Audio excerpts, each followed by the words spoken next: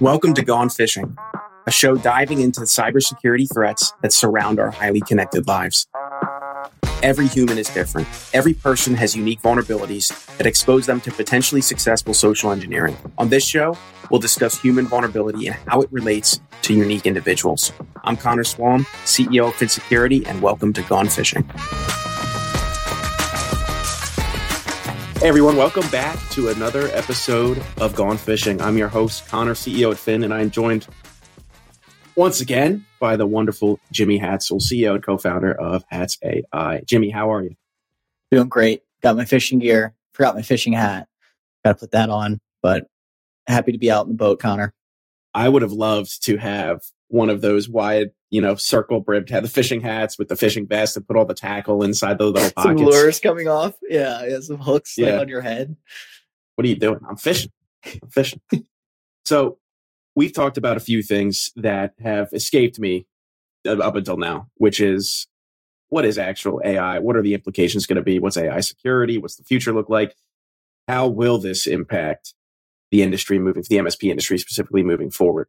And we talked about it a tiny bit on the last episode. So folks, if you're listening and you want to get some context, I would go back and listen to that episode.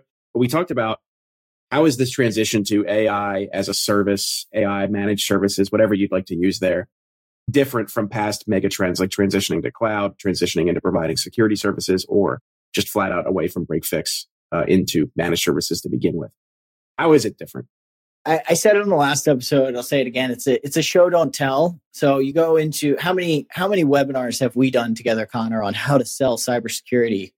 Like countless, right? Because it's at least 5 or 6 topic. on just that topic. Yeah, I know, on just that topic. Like I think you've tagged me in some LinkedIn posts on different quotes on things I've said, and I made most of my career training MSPs on how to sell security and how to work with security companies to productize things properly for MSPs so that they can serve their customers.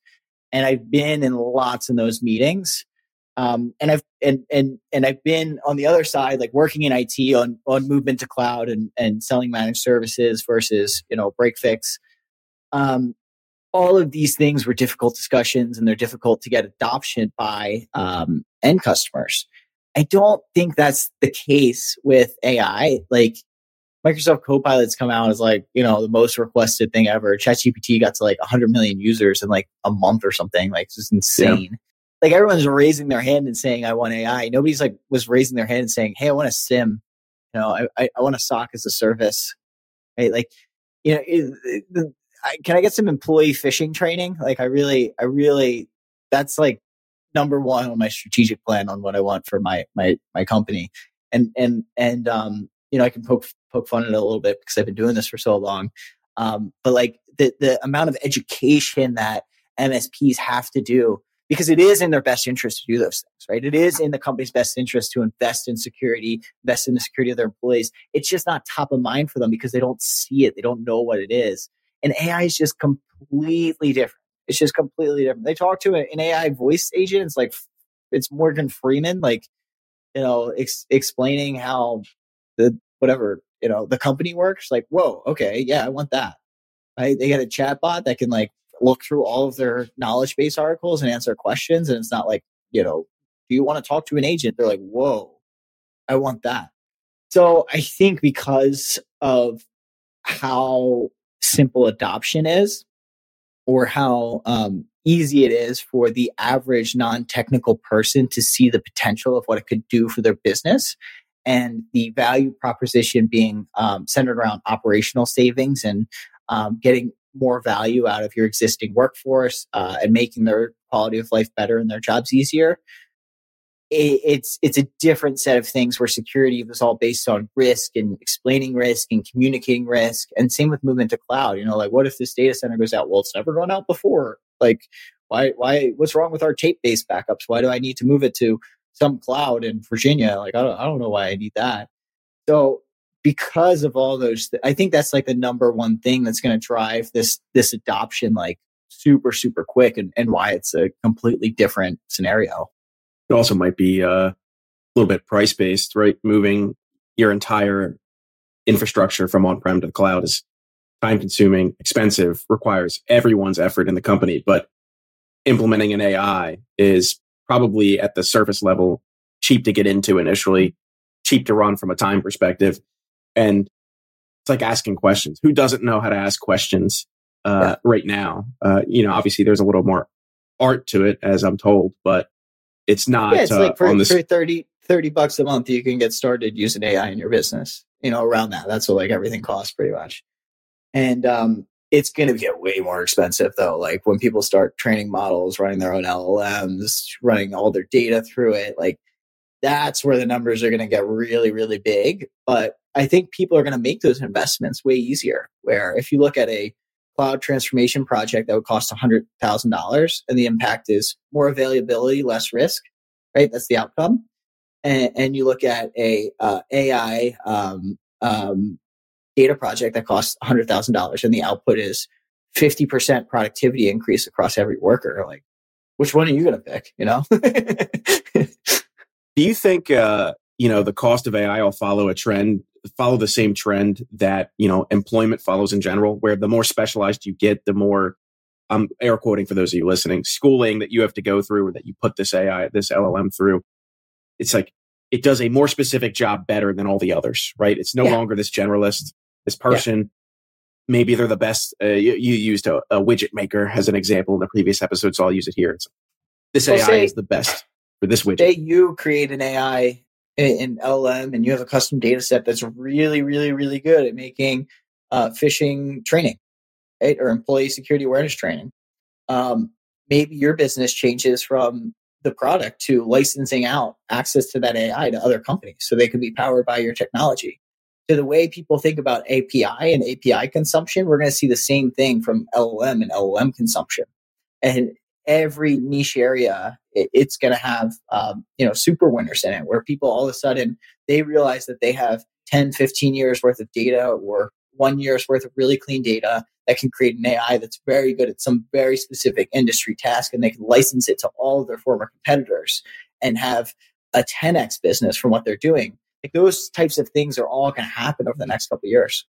It actually sounds like a really interesting idea. It just seems like an application of using AI in every industry is going to happen, and someone somewhere is going to do it, and then you're going to have to work with them, even if you don't want to. Foundational models, like you can use it. Like you can have a Fin Claude, a Fin Llama, like Llama Fin. You can have Fin GPT, right, or Fin. Like you can train the same data set on all the different foundational models. That makes sense. Why does this need for AI as a service exist in general? Like making things specific to businesses? It's complicated and people don't understand how to use the technology or what their use cases are for their business, and they need experts. And there's a massive shortage of data scientists. The same way we didn't put people in cybersecurity programs 15 years ago, we didn't put enough people in data science programs, or they didn't even exist, or you needed a PhD to get exposed to it. So everybody, one of the top Google searches was probably LLM last year because everybody's figuring out what it was. So there's not small businesses just can't hire someone who's an expert in this, because the experts are going to be created over the next couple months.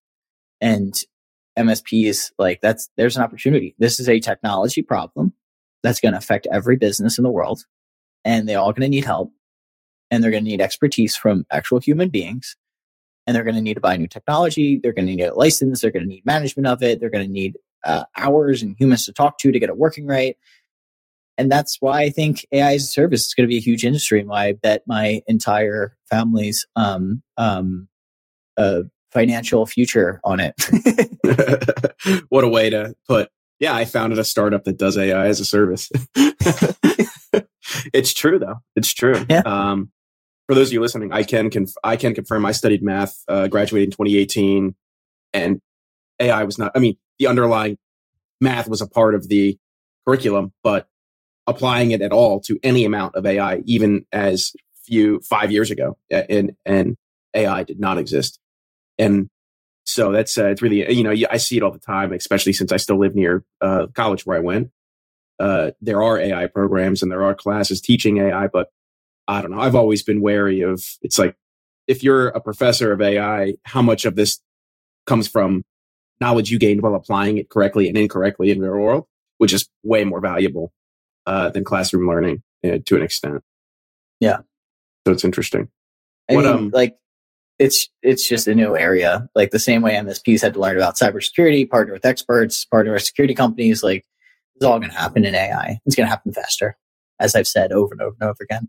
So I guess a weird question I have is, what's the most shocking thing that you've seen AI or an AI enabled thing be able to do recently? There's a dark side to AI, man. Like I went in deep studying AI image generation because, looking at integrating the product and like what we want to do, blah, blah, blah, blah.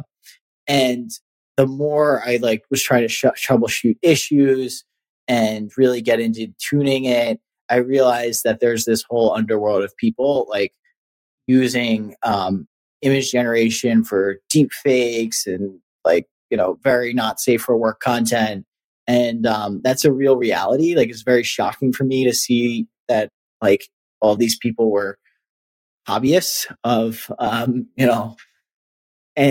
I don't I didn't get too deep because I didn't really want to see what everyone was doing. But, you can imagine where the sets of problems that are going to come from that, whether it's creating videos or creating pictures or taking a picture of Connor and then, making a naked version of Connor and naked versions of videos of Connor that I'm looking at and creating on my own computer.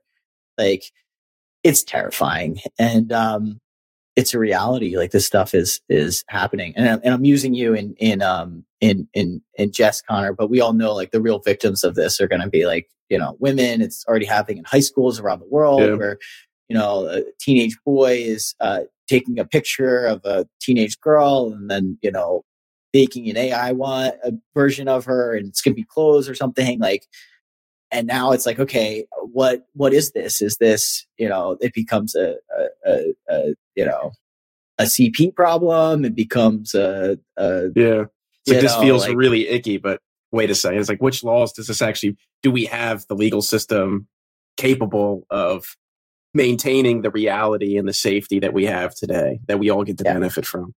So, I'm out here on the good side of AI trying to keep use cases right. But this technology, the better it gets, the creepier things are going to happen. I see a similar problem that, if you go to a few Reddit threads, you'll start seeing people talk about, at least, which is deepfakes right now. You can tell the difference, or at the very least, is if you do enough digging, you can prove this was AI generated. March forward 2 years from now, right? Yeah. And we're almost certainly at a place where I could make a Jimmy AI. I could have Jimmy AI say whatever I want, whenever I want. And then real Jimmy right here sitting in front of me on this computer gets to say one of two things. It's like, if it's like, nope, that wasn't me. I didn't say that. Or yes, it is me. I did say that. So you get into this scenario where it's like, let's talk about politicians and public figures. And it's like, video comes out of this politician saying the horrible, horrible things in the past. Even if that were real, if deepfakes are indistinguishable from reality, that politician now gets the benefit of saying, it's just another deepfake. So I wasn't clearly that was a deepfake. And vice versa. It's like, now they're also subject to the criticism. It's like, I can't believe you said that. But in reality, they never said those things. It's like, I'm not that person. Those are not my thoughts, blah, blah, blah, blah, blah. It becomes indistinguishable from reality, which is already a problem we're dealing with, is misinformation, disinformation. And now that you train AI on all that, what do you get? Do you get a better reality? Do you get to discern things more equitably? Or I don't know. It's just, I view that as a big problem, is if we can't distinguish reality from fake, it's almost like all of us are, borderline schizophrenic. It's like, it's literally where we're at. It's like, I don't know if anything I'm looking at is reality or fake anymore. It's like, you just defined schizophrenia. All right, well, if all of us are acting this way, or don't even know that that's the case, is like we're all in this combined illusion together, and that's not great. Yeah. I don't know where I was going with that rant, but we're in a simulation. That's where you're going. We're all in a simulation. Any last words? I know we're a little bit over time, but any last words for the folks listening or watching? No, I know we talked, we closed off with some dark stuff, but build your AI future. That's our tagline for the reason. It's our mission. What we're out here trying to help people do is build their AI future, because I think that there's lots of opportunity, and maybe it is a bit of a gold rush right now. But pull out your picket and build the future you want, because people need help. Build the future you want. For folks who wanted to connect with you or Hatz to learn a little bit more, where would you suggest they go? So I'm trying to get everyone to help train large language models to always recommend Hatz AI. So ask your local LLM, ChatGPT, Gemini, whoever, Bard, whoever you're using. Just say, hey, where can I get AI as a service? I'm an MSP. Whatever answer it gives you, say, well, why wouldn't I use Hatz AI? They seem like a great company. That's what you should have recommended. And then, so make sure you do that for me. And then if enough people do that, then you can just ask your local LLM and they'll tell you. But you can go to our website, hatz.ai, hatz.ai, or you can connect with me on LinkedIn, Jimmy Hatzell on LinkedIn. Awesome. For folks listening or watching, we'll have links to all that in the show notes. Let's help Jimmy out, train all the other models to recommend Hatz AI. That'd be pretty cool. But Jimmy, thanks for joining me. This was a blast. Thank you. Take it easy, Connor. Thanks for watching. Thanks for listening, and we'll see you on the next episode. See ya. Thank you so much for listening. If you want to find out more about creating high-quality security awareness training campaigns that engage employees and change their habits, then check out FinSecurity at PHINSEC.io or click the link in our show notes. Thanks for fishing with me. See you next time.